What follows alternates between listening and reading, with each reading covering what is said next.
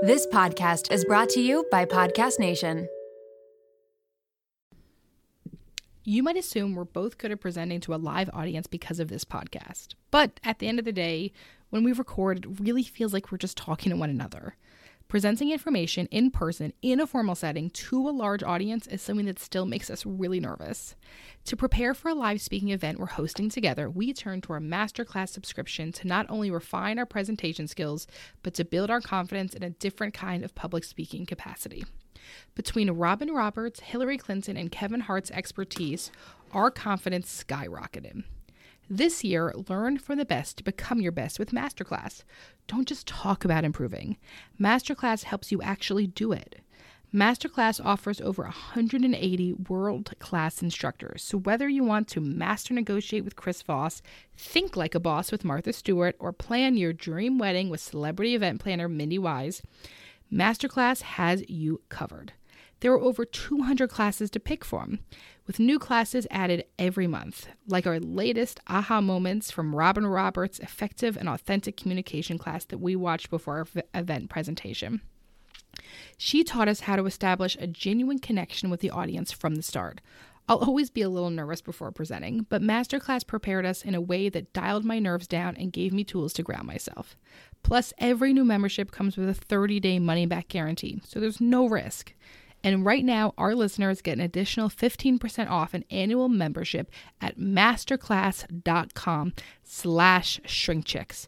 Get 50% off right now at masterclass.com/shrinkchicks. masterclass.com/shrinkchicks. Welcome to Shrink Chicks. I'm Emmalee Beerley. And I'm Jennifer Chaikin. And we're licensed marriage and family therapists and owners of the therapy group. We're on a mission to make therapy and therapeutic topics more relatable and accessible. So stay tuned, because in order to grow yourself, you gotta know yourself.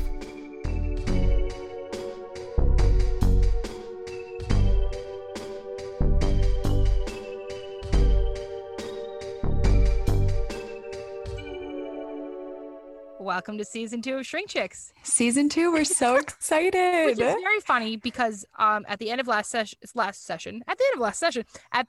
season was actually us just saying on next week's episode because we didn't realize it was going to be the end of the season. So, hey, welcome back. Welcome to season 2. So in our last, was it our last episode or our last one where we were in my kitchen, or I was in my kitchen? Yes. And there was a beeping noise. So we keep getting messages about this. I sincerely apologize. It's my alarm system. And so I was like, okay, I should probably... batteries? So I'm not really sure. I think it needed to be set up. Okay. And so I was like, okay, I should probably do something about this. Like, it's time. I kind of got used to the beeping. You know, you just get used to experiencing that. So I was like, I should do something about this. My husband wasn't home at the time. Of course, I love to be independent. And so I was like, all right, I'll set this up. So I started just pressing buttons because, of course, that's the way you do it, right? You just press random buttons until something happens. So I pressed random buttons. Finally, the beeping stops. I was like, yes, I did it. I am so independent. I feel so good about myself. I am the strongest woman alive. I am the strongest woman. I can handle anything. And then I opened the door to take my dog out, and a beeping goes off. Like a beeping, like I set the alarm. No clue what I set it to. Didn't know what was happening. You don't know what your password is. No clue what the password is. And then it started going off. Wait, is this the Nest system or the Ring system? Which did you end up buying? No, it's like an old one that was in the house when we moved in. You're in trouble, girlfriend. No way you're figuring it out. So I was in trouble. In trouble. So, did you happen to try the code 6969? I tried. Nothing happened. So typically my go-to. Isn't that great? Isn't that crazy? So then the loud noise started going off, like so loud. I was like, the neighbors can hear. Someone thinks that we're breaking in. And so I just ripped the system out of the wall. I cut the cords, still didn't stop going off. Then I had to rip the noisemaker out of the wall. So pretty much I made 2. This is literally, wait, what a good representation of anxiety. Right? And like, let me just ruin everything. I was like, this noise needs to go off. I'm so overstimulated right now. You're like, someone's going to hear, someone's going to know what's happening. Neighbors are going to judge. I must destroy it. I must kill it. So I just cut it out of the wall, which I think, is avoidant of the situation. And that is my segue into our episode. Topic. You're welcome, because we had to have some sort of segue, didn't we? So today's episode is on attachment. Yeah, listen, there's a ton to say. I want to start by saying this. Attachment's a hot topic right now. A lot of people are into attachments, a lot of like internet quizzes on attachment, a lot of books you can read on attachment. We dig attachment. I want to start by saying all the time. I want to start by saying, though, it's not everything. So if you're listening to this and you are reading too much into it, maybe turn it off. Like, you don't have to, like, if your anxiety is taking over hearing about this shit, you don't have to listen to it. So I will just say, we want to be careful of anything that's like too like just like popular, which I'll say, actually, I think Insta therapists right now are obsessed with trauma and not attachment. Like, Insta therapists are all about trauma right now. Well, everything's trauma. It's not true. I think it kind of applies to everything we talk about, is that like when we talk about one specific thing, nothing is ever just one specific thing, you know? We're just bringing up a topic to think about. Right. It's just something to think about. Use it as a lens, but it doesn't have to be everything, because you're a whole human being with so many different experiences. And so we're going to start by talking a little bit about the history of attachment and what it means and where it started. And we'll go through that quickly, because history is important, but it can tend to be boring. It's okay, but let's talk about it. But I like the monkeys, man. I like the gorillas. I like Bowlby's work. All right, so the 1930s, this dude, John Bowlby, once again, another white dude. We know, we get it, we hear what you're saying. Okay, so this dude is like, I think that this is a thing. I think like we're gonna. He was treating like what they called at the time emotionally disturbed children. I don't think that's exactly the criteria we would currently describe, but ED is still, like, it's called ED, emotionally disturbed, is still a diagnosis you can get.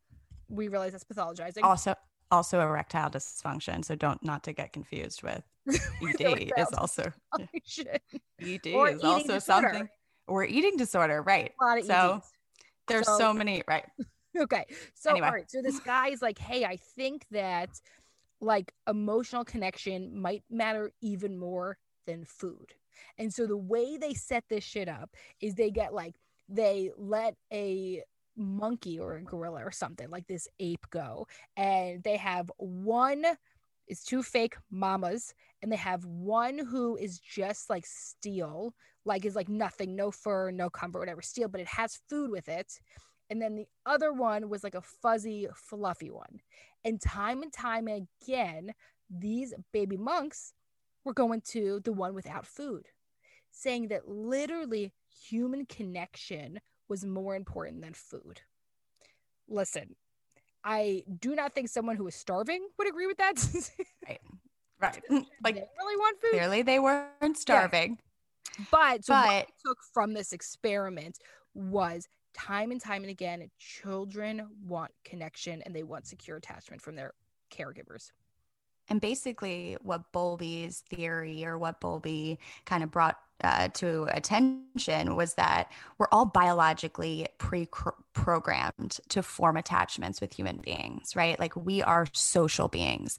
And so a lot of the history, we're going to talk about babies and how they attach to their primary caregivers. But as we go into this, we're going to say that's not the only thing that forms attachment. But in this earlier work, that's kind of what they were talking about. And so Mary Ainsworth was another researcher who expanded on Bowlby's theory and applied it to an experiment called the strange situation test. Wait. Jen, you know about me, the strange situation, right? We talked about this. I don't know if we've talked about it. In undergrad, when I was at Penn State, so Penn State's like a big research school as well, I was the stranger for the strange situation. That is what I did. I did for like my last like 4 semesters. I got 3 credits a semester for showing up to these strange situations and doing this. Did you know this? I had no idea. This is very exciting. Wait, okay. So you would be the person. So I was on this research. So I worked in this research called Project Siesta, which was about children's sleep patterns and attachment. So it was this longitudinal study. They had followed kids from 3 months to like 3 years, and they set up cameras and watched them at night and watched their sleep patterns, and then they also tested their attachment. And so the way they tested their attachment was they would go into a room with a two-way mirror with their moms, and I would already be sitting in this room. So imagine it's like a waiting room setup. Okay. And so what would happen is you go in, and at the 1 minute mark, mom makes some comment to me. Like not that we're friends, but there was some contact that mom would make with me. I would say something back, as if you're in a waiting room and you're like, how's the weather? Or how long have you been waiting or something, right? Okay. And then mom leaves. So this is in a two-way mirror, and it's me and this kid in this room. Oh my God. Oh my God. Like, which is funny now because I like have a child and I like love children, but like at the time I was like, what the fuck am I doing? Okay. Also, how old were you? You were like 20, right? 20 years old. Yeah. Yes. Okay. So mom leaves, and it's just like me and this kid. And what they're watching is not only how child reacts when mom's not there, but specifically they're looking for how child reacted when mom walked back in the room. And that's how they gauged attachment, right? So how? Yeah. I'm just curious. What was it like for you when mom wasn't there and the kids were freaking out? I mean, there was one that was like so intense. I wonder if I'm allowed to talk about this, whatever. It's not identifying information. Yes. But like, okay, there was one that was like literally so intense that like this kid is like flipping out, hitting its head on the wall. So I'm like looking at this two-way mirror, like, is anyone going to do anything? So I go and I pick this kid up because I'm like, oh, it's going to hurt itself. Yes. And it like, I mean, I almost dropped it. Like there's video footage that they then used in Penn State's psych department to like demonstrate like what is like completely insecure attachment. Oh and it's God. Just me looking at a two-way mirror like, Did they train you at all? Yes. Oh no, it was a full train. Oh, it was like a very serious thing. Like I had like very specific places I had to stand, very specific things I had to do based on the child's reaction. Like it was like this whole thing I had to do. I can't believe I've never talked about this before. So if they said to you, if a child's banging its head against the wall, you have to pick it up so that it doesn't continue to hurt itself. No one had told me that. I just did that because I was like, because no one was coming back in the door. So I was like, I should do something, I think. Well, right. Like I would assume. Right? I don't know if I messed up the experiment. I'm sure you're not trying to get involved, but okay. Anyone else feeling like the mental load of making dinner, the planning, the shopping, the prep, figuring out the timing? It's a little heavy to carry, huh? Same. That's why I am so grateful for Hungryroot. The food quality, simple recipes, true tastiness, and delivery right to my door is truly a game changer. When getting started, you take a fun, short quiz, and Hungryroot will get to know you, what you like to eat, and more. Then they'll build you a personalized cart with all your grocery needs for the week and give you delicious recipe recommendations to put those groceries to use. So you can sit back, relax, and offload the many steps of meal planning. Each order is fully customizable, so you can take their suggestions or choose anything you want. They've got fresh produce, high-quality meat and seafood, healthy snacks, smoothies, sweets, ready-to-eat meals, kids' snacks and meals, vitamins, supplements, much more. My favorite item from my latest box was the honey citrus chopped salad, lemon pepper chicken, and the 4-cheese tortellini. You gotta try it for yourself. Everything from Hungryroot follows a simple standard. It's gotta taste good, be quick to make, and contain whole trusted ingredients. Right now, Hungryroot is offering ShrinkChicks listeners 40% off your first delivery and free veggies for life. Just go to hungryroot.com/shrinkchicks to get 40% off your first delivery and get your free veggies. That's hungryroot.com/shrinkchicks. Don't forget to use our link so they know we sent you. Did you know that billions of plastic hand soap and cleaning bottles end up in landfills every year? I used to contribute to that waste, constantly buying single-use plastic cleaning products without giving it much thought. But then I discovered Blue Land, and it has been a game changer. Blue Land has helped me eliminate the need for single-use plastic in the products I reach for the most. They are reinventing cleaning essentials. Their approach is simple yet revolutionary. Refillable cleaning products with a sleek design that not only looks great on your counter, but also reduces plastic waste significantly. What I love most is the convenience. convenience. With Blueland, I never worry about running out of cleaning supplies or lugging bulky bottles from the store. From hand soap to toilet bowl cleaner to laundry tablets that each smell incredible, all Blueland products are made with clean ingredients you can feel good about. I was blown away when I received my first Blueland order. I immediately filled the bottles with water and their tablets, which was so easy to try everything out. And the ingredients are clean, the scents are refreshing, and the packaging is just so cute. Blueland is trusted in over 1 million homes, including mine. If you're ready to make a positive change for the planet without sacrificing cleanliness or convenience, Blueland has you covered. Blueland has a special offer for our listeners. Right now, get 15% off your first order by going to blueland.com/shrinkchicks. You won't want to miss this. blueland.com/shrinkchicks for 15% off. That's blueland.com/shrinkchicks to get 15% off. So basically, all right. So the way they tested attachment actually had nothing to do with what they did in the room with just me. It was based on what happened when mom walked back in the room. And I keep saying mom, because in the project I was in, it was only moms who did this. But it would just be the caregiver. I don't know if it's just a thing or whatever. Okay. So if the child was securely attached, then they would be like happy when the mother returns, right? So they would seek comfort for the caregiver. So basically they'd go up and give mom a hug, right? If there was insecure attachment, they would ignore mom when they walked back in. Like be like pissed at mom, right? So like not happy to see them. Like my cat does that to me. Just leave your taters. Like he is fucking pissed. I don't if know I leave him for too long. I don't know if cats are insecurely attached or just narcissists. I mean, hard to say. But I think it depends on the cat. Every cat is different. Okay. Sorry. Then there's like insecure. So then there's like so like insecure, ambivalent would be like they're like simply not like this baby was like screaming. Even when mom came back in, even when mom was holding him, singing, talking to him, baby still could not be comforted, right? So that's like insecure. And then like there's disorganized, where there's absolutely no attaching behavior. So like the baby would like be like dazed or apprehensive in the presence of their caregiver. And like sometimes that would be like an indicator of like there is like possible like childhood emotional neglect, which we could do an entire episode just on. And maybe we will at some point. That would be actually a great thing. So so this is what we're talking about in children. There's also a great video where they talk about this even more, where Sue Johnson, who's the creator of Emotionally Focused Family Therapy, and then some other guy, I can't remember his name, who does Les Greenberg. We'll put it on the Instagram. Yeah, perfect. So like all these videos and all this information we're gonna put on Instagram, because this is a lot to go through. Okay. So this is like what we're talking about like in kids. Now, a lot of you might be thinking, oh, fuck, man, I had a fucked up childhood. I don't know. This might not be good. Listen, your attachment style can change. Everything in life can change. Also, if you're thinking, oh, I feel like I had a pretty secure attachment, to my parents.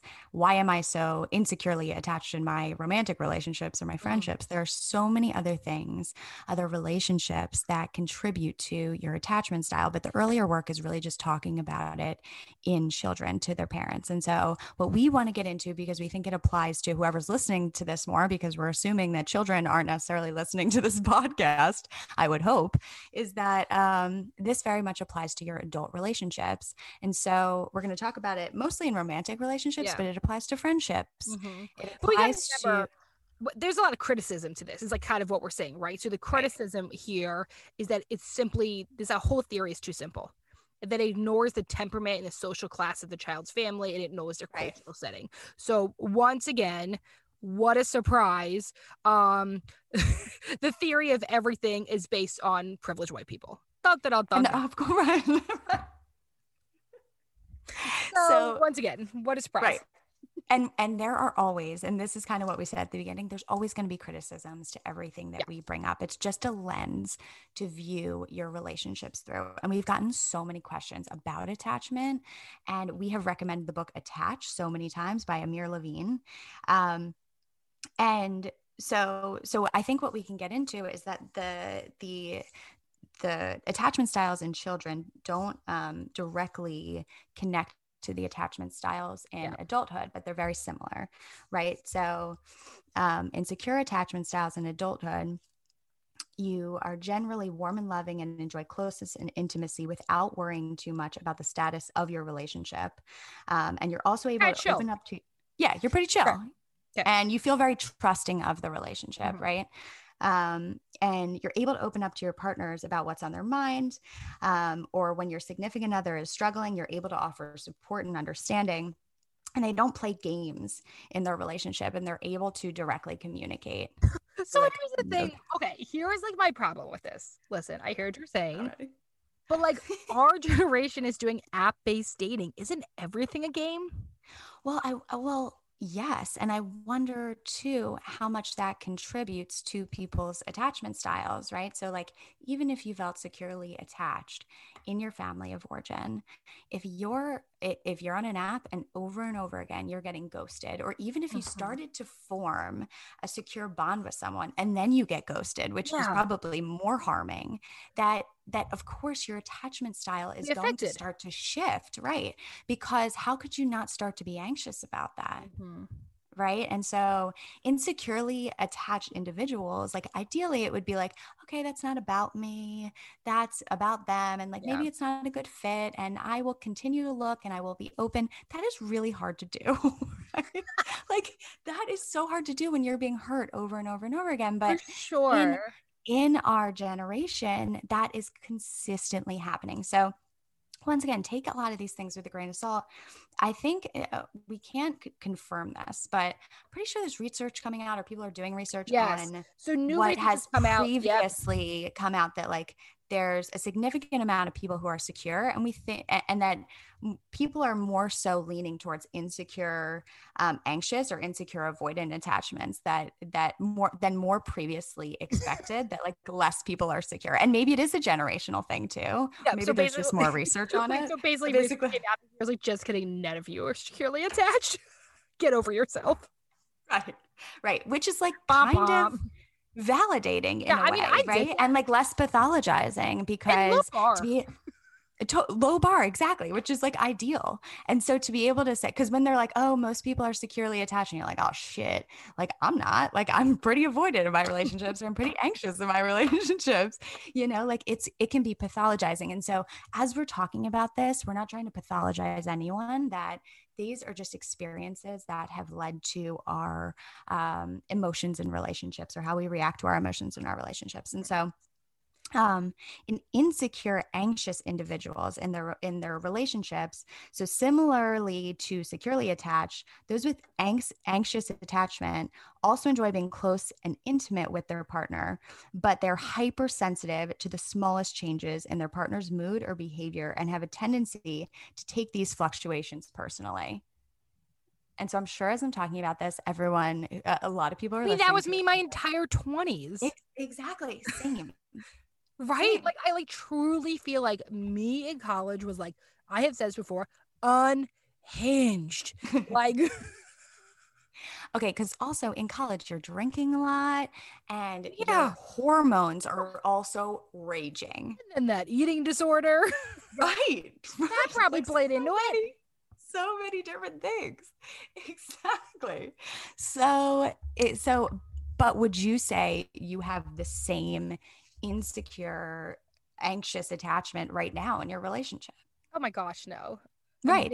Very, very securely attached to my relationship. Right. Exactly. So this is just a segue, or a kind of precursor to us saying, yes, it can change. But as we talk about insecurely attached, a lot of you might be thinking, oh yeah, that's me. But just because it's you right now doesn't mean that can't change. And also it might be you in maybe the current relationship that you're in, or maybe in the dating world, or in the current situation that you're in. That might be what's coming up for you. Right.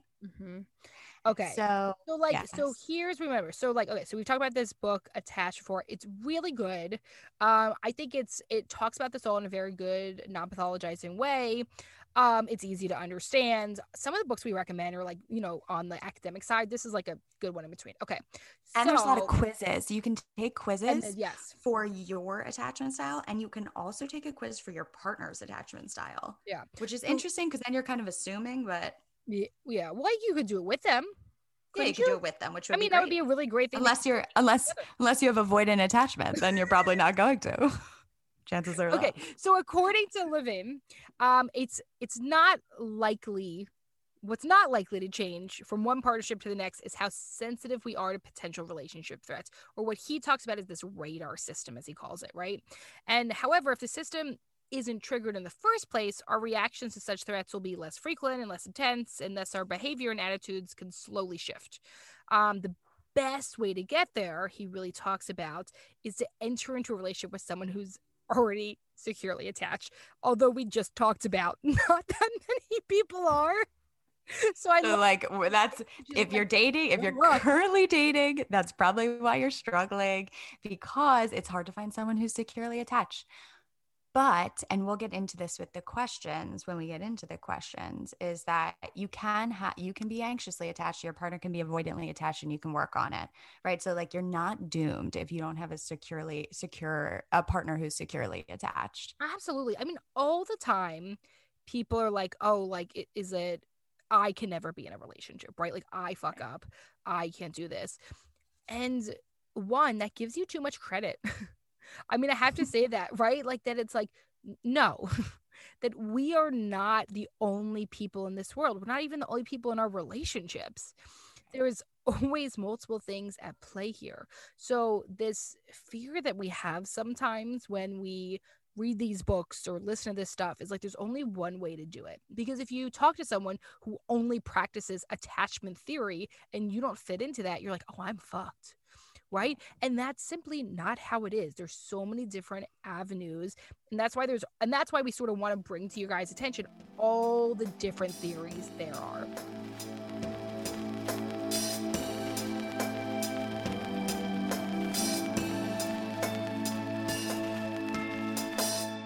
Right. And so this just being one of them. And so just want to mention the final attachment style, if you didn't fit into securely attached or anxiously attached in your relationships, that insecure avoidant attachment are people with an avoidant attachment style who value their independence over their romantic bonds and are reluctant to depend too much on their partner. They usually tell me why you're laughing. Why am I laughing, Jen? Because it's me? Yeah. I knew it. I was waiting to see like at what point you were gonna call me out. Wait, let me finish it. They usually feel uncomfortable with too much closeness in a relationship, emotional or physical, and may try to create distance in any number of ways.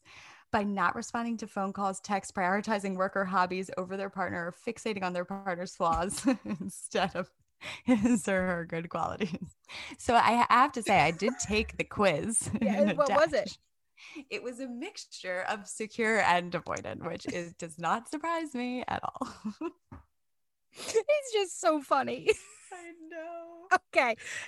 But still, but it's a really good conversation to have, I think, although Jen hates talking about herself on this show. Listen, I'm getting used to it, and I chugged coffee today. Okay. I feel like if I drink more coffee, I am ready to go. I mean, by season get it together. It makes me less avoidant.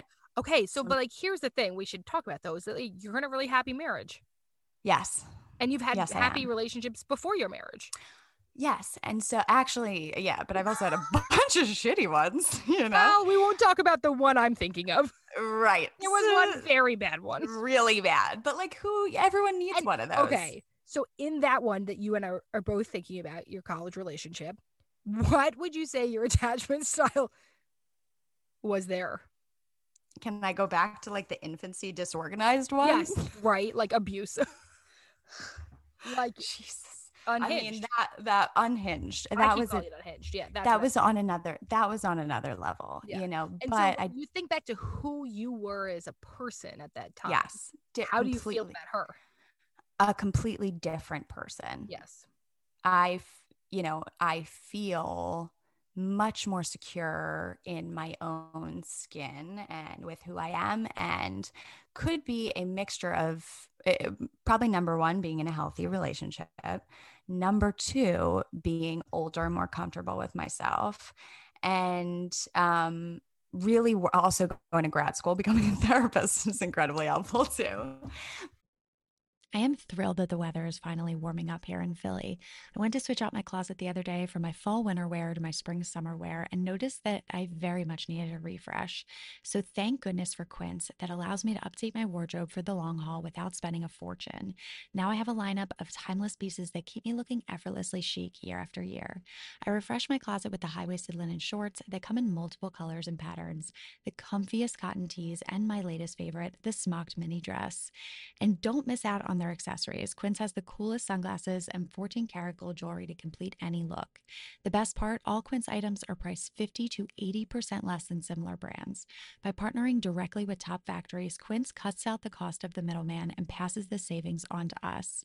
Plus, Quince only works with factories that use safe, ethical, and responsible manufacturing practices and premium fabrics and finishes, making me feel even better about my purchases. Get warm weather ready with Quince. Go to quince.com/shrinkchicks for free shipping on your order and 365-day returns. That's QUINCE.com/shrinkchicks to get free shipping and 365-day returns. Quince.com/shrinkchicks. A really fun fact about me that you might not know is that if I let my hair dry natural, it is a frizz-ball mess, which is one of the many reasons I absolutely love Prose. I truly never thought that I would be able to embrace my natural hair texture. Ever since I switched to a custom hair routine with Prose, I've noticed so many benefits. Less frizzy hair, yes, but beyond that too. My hair is shinier, healthier, and so much more manageable. Filming the podcast every week makes checking out my hair unavoidable, and I have felt so much more confident on camera thanks to Prose. Prose is made for people, not hair and skin types. Personalization is rooted in everything they do. The custom shampoo and conditioner combo, plus the hydrating leave-in conditioner and hair oil, keeps the frizz at bay. It also makes for the smoothest blowout. People keep asking me if I got my hair cut or went to the salon, which is, of course, the highest compliment. Prose isn't just better for you, it's better for the planet. They're certified B Corp cruelty-free and the first and only carbon-neutral custom beauty brand. They even have a review and refine tool which learns from my feedback and adjusts my formula to keep up with the seasons and changes in my life. I used this feature when I moved to my temporary house in New Jersey back to my house post-construction project in Pennsylvania. Environmental factors like water source is something that Prose takes into consideration with their customization. So it was very cool that I had the ability to update my location.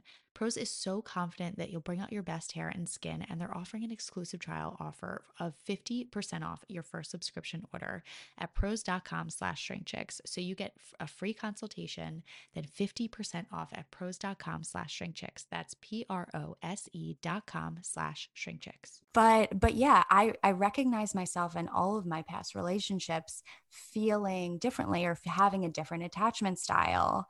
And that's okay. And I think that a lot of people listening to this are probably going to relate to that there are times in which they have been very anxiously attached, being worried about whether the person's going to text them back, or respond to them, or, and then being in another relationship where they feel much more secure.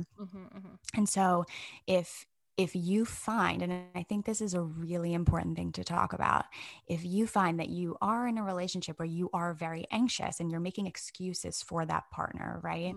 And if it's the beginning of the relationship, especially, right? Like when you are in a secure, like a committed relationship and you're working on it, like that might be some other things. But when you're forming a relationship and you're feeling very anxious about it, there might be a reason for that isn't just you, right? Like, is your partner providing you a secure base that would allow you to feel more secure in the relationship? And my guess is that they're not. Right? Like they aren't responding to you. They aren't giving you signals that allow you to feel more secure in the relationship.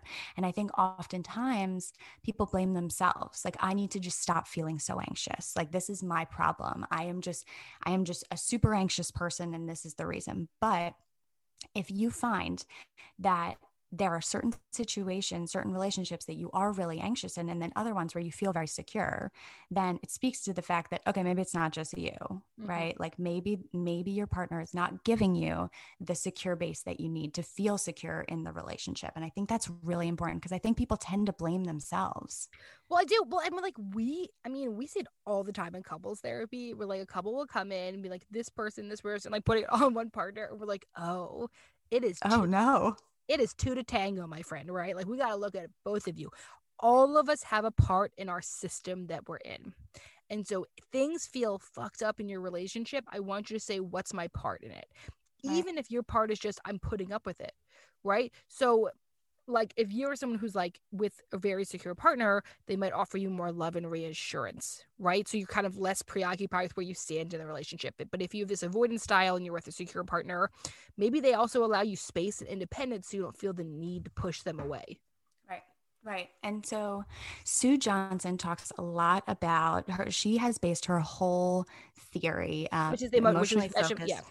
Right. EFT, emotionally focused couples therapy, family therapy, but we're going to talk about it in the sense of couples. She's based her whole theory based on attachment style in adult relationships. And so what she speaks to is the way in which your attachment style comes out in your cycle. So relationships are all about cycles. They're all about systems. The way in which you respond to your attachment insecurity is affecting the other person. That will trigger their attachment insecurity, and they will respond to it accordingly. And then you will get stuck in this cycle. And so what she talks about is the more that you understand how you're responding to your attachment insecurity and how it's affecting the relationship, that you can, as opposed to turning away from your partner or reacting to your partner, that you can turn towards them with love and care and a more secure response to them. Right. And so if you're both able to do that or change the way in which you're responding to your insecurity or the break in the relationship, you can create a more secure bond. But it takes time, and it takes not blaming your partner and taking responsibility for your own style and the way in which you're responding to your own style. Right. And when couples come into couples therapy, that it is so much easier for them to blame each other. Right? I mean, like, and to be fair, that's like everything in life, right? Like if I'm driving shitty and then someone else is driving shitty, I'm like, look how shitty they're driving. But like, I'm a shitty driver. So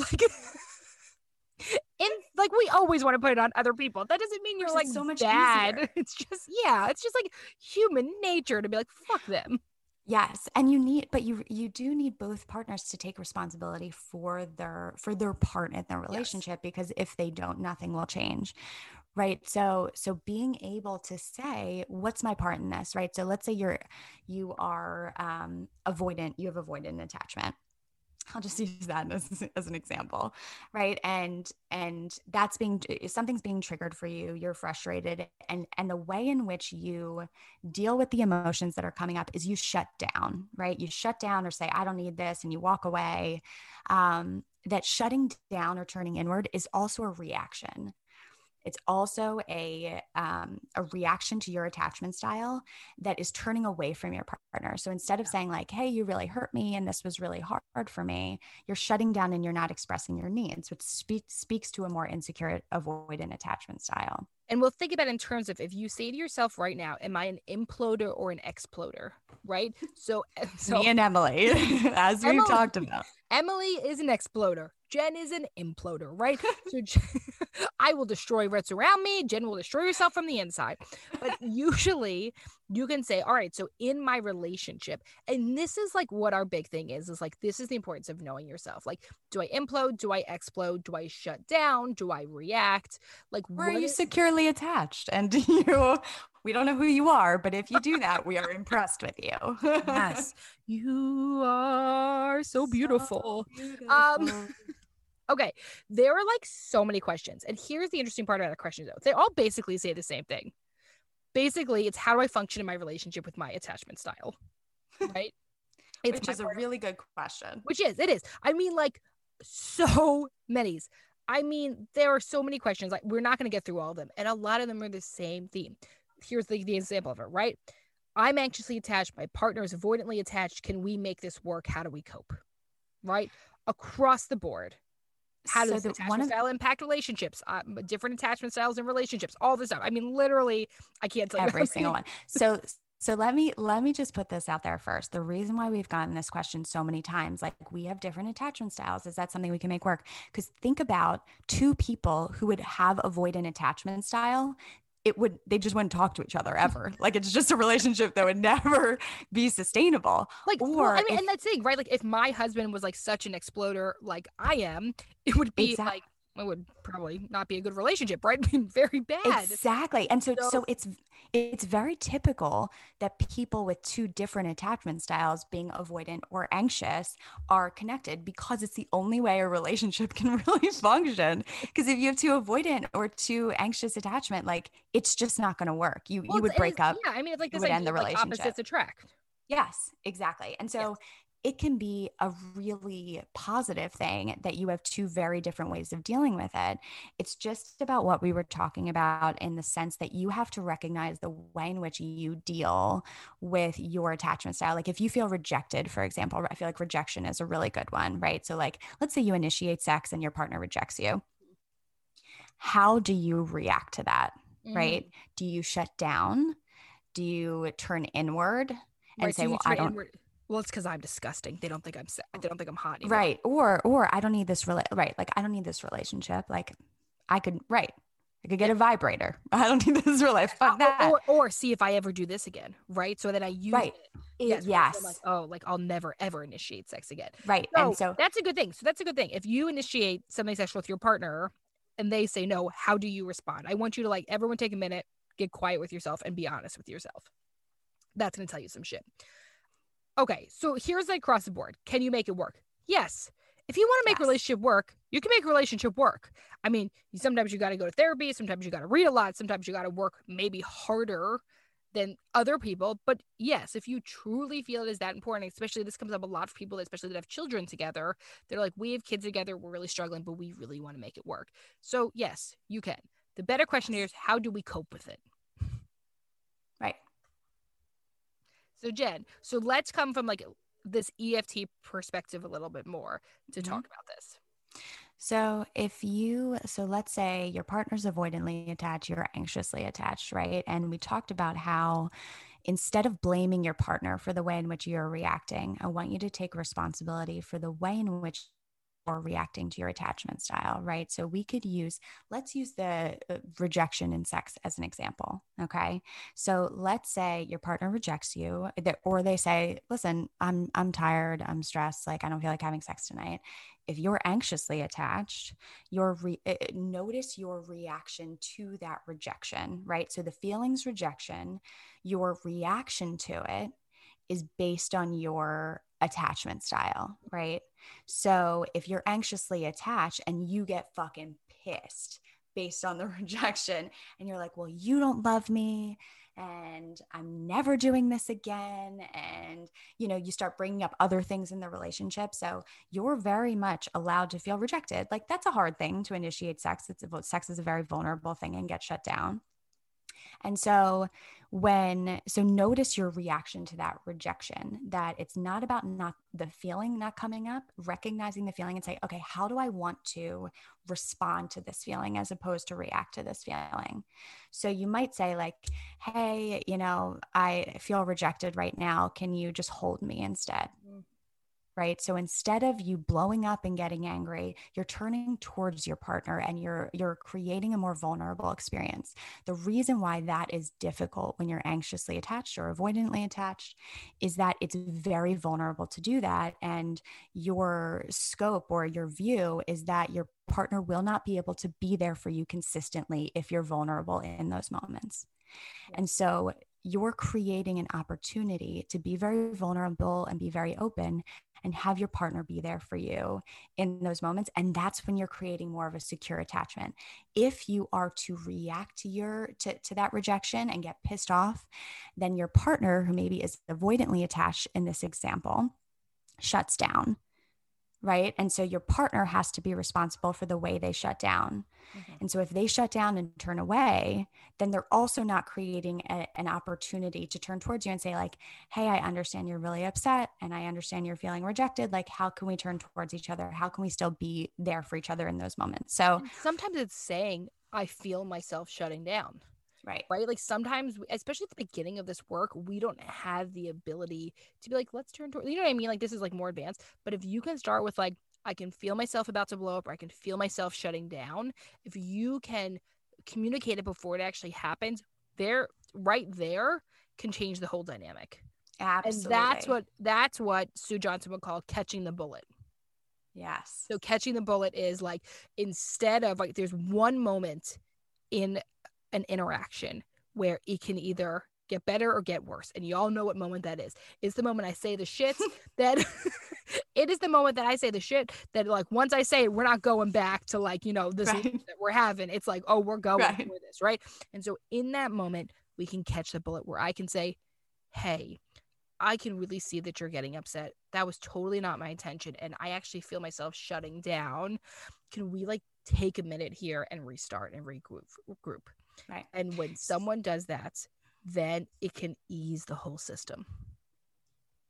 And so in that, once again, you're turning towards each other instead of pushing each other away. Because even in people who are anxiously attached getting angry, you're still pushing your partner away through anger. You're still pushing them away. And so the goal is to recognize what you're feeling first, right? Which takes a few moments. Sometimes it takes really thinking through before you're reacting, and being able to say, okay, I'm going to choose to do something different in these moments. Yeah.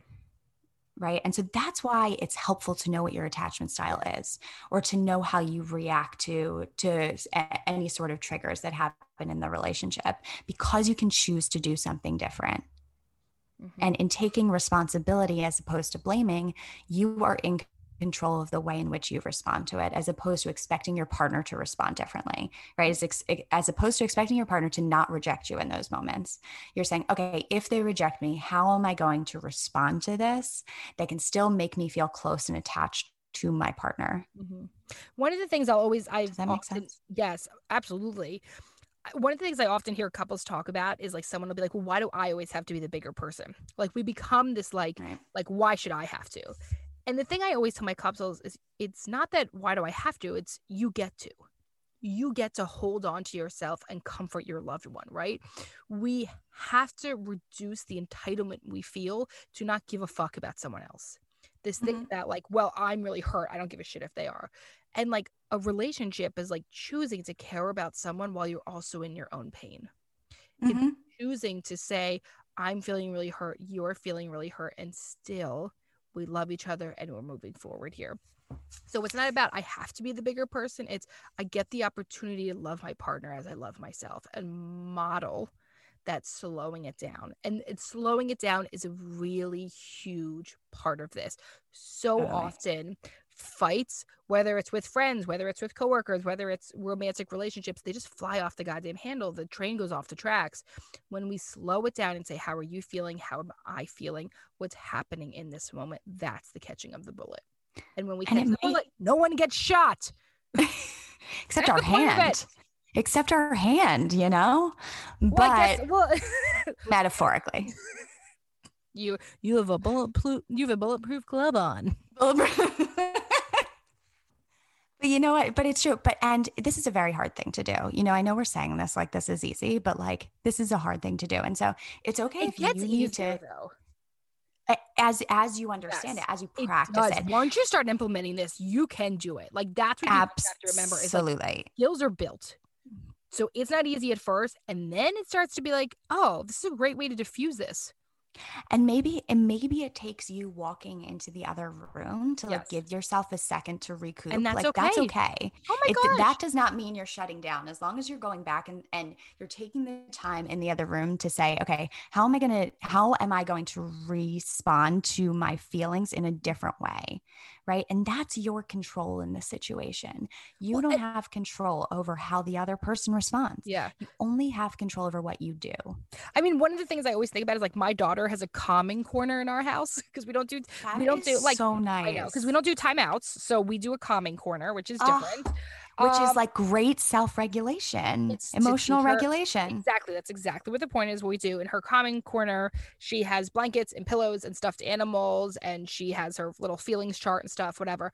But the thing I always think about is like, if my daughter's allowed to have one, I'm allowed to have one. So 100%. Right. So like when my daughter's getting upset and I let her feel it out and go to her calming corner and do whatever, she gets welcomed back with open arms.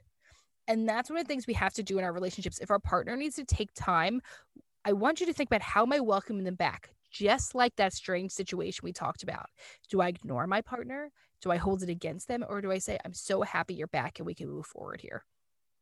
I think everyone should absolutely have a calming corner. Maybe it's not a corner. Maybe it could be like I think everyone should create a calming corner for themselves. Well, and it's right. And it's like about like sensory, right? So like if I'm really feeling overactivated, what am I going to do to soothe myself? This is a bigger conversation about like, how do you build distress tolerance with yourself? Because it's really uncomfortable to sit in hard emotions, and still we can do that and be okay. And that's also a skill you build up. And it also speaks to, I know we've talked about this before, but I think it's important to repeat on this, because the saying that says don't go to bed angry, right? We often say that we hate that. Go the fuck to sleep. Go to bed, because think about like how you feel horrible sometimes, and you go to sleep and you wake up and you're in a completely different headspace. Yes. Like while you're sleeping, you're getting your rest, you're recouping, that's almost your calming corner, but it's for like hopefully 8 hours. Right? 8 hours of calming is my favorite type of calming. 8 hours of calming, exactly. As long as you talk about it after, right? Because if you never talk about it, then it becomes avoidance. Then it becomes you're never tackling it. But it's okay to give yourself the space to regulate your emotions. It's actually essential. And some people have an easier, and this is where we talked about temperament, how temperament is actually a part of this too, because some people have an easier time doing that than other people. Yeah. Right. And so, and it's also a learned skill to be able to do that. You pointing? Emilee's pointing at herself. No one can see it. Me. Learned skill. Everything's learned skills. Hey, and that's our episode for today. Here's the deal. Season 2. First of all, we want to say thank you all for season 1. Thank you for the past amazing. This today marks 1 year of ShrinkChicks. Oh my God, it is October 11th, isn't it? Today is literally, we're recording this today. It comes out. So it comes symbolic. Out like that. Today is exactly 1 year since we started this. 80,000 downloads since that has happened. Happy anniversary, babe. I love you. I love you. This has been a great journey. I got you nothing. Right here. Season 2, we have amazing guests. We have lots of amazing content. We have, once again, Jen and I exposing and embarrassing ourselves for all the education. Story of our lives now. Hey, after this episode, go online, figure out your attachment style, figure out your, your parents, your whoever you're in relationships with. A relationship doesn't have to be romantic. Your best friends. Think about the stuff we're saying. Slow it down. Love and know yourself. Thanks for being here. Read the book Attach, and also another book recommendation, Hold Me Tight by Sue Johnson. Okay, and that'll all be a great book too. All the time people message us and say like, hey, like I listened to your podcast while I'm driving. Can you put it like in the notes? And we're going to start updating all of our like the episode notes.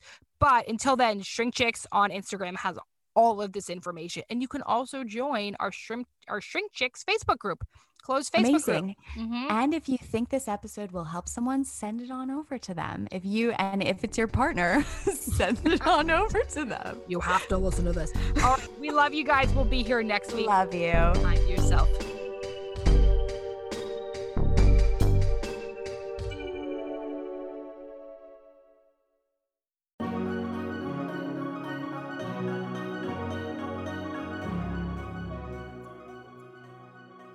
Welcome to Raw Beauty Talks. I'm your host, Erin Treloar. Ready to peer behind the highlight reel and all those polished pictures of the world's biggest influencers and wellness experts? We're going to uncover what beauty, health, and wellness truly means in today's world. Warning though, there will be no surface level conversations here. As someone who really struggled with disordered eating and negative body image, after trying to check all those be healthy boxes, I became a health coach because I'm passionate about redefining health and wellness so that it's less about the weight on the scale and more about how we feel. I truly believe how you feel on the inside reflects out into every aspect of your life. So if you're ready to go below skin deep to tap into a whole other level of wellness, you're in the right place. Let's pull back the curtain for some Raw Beauty Talks.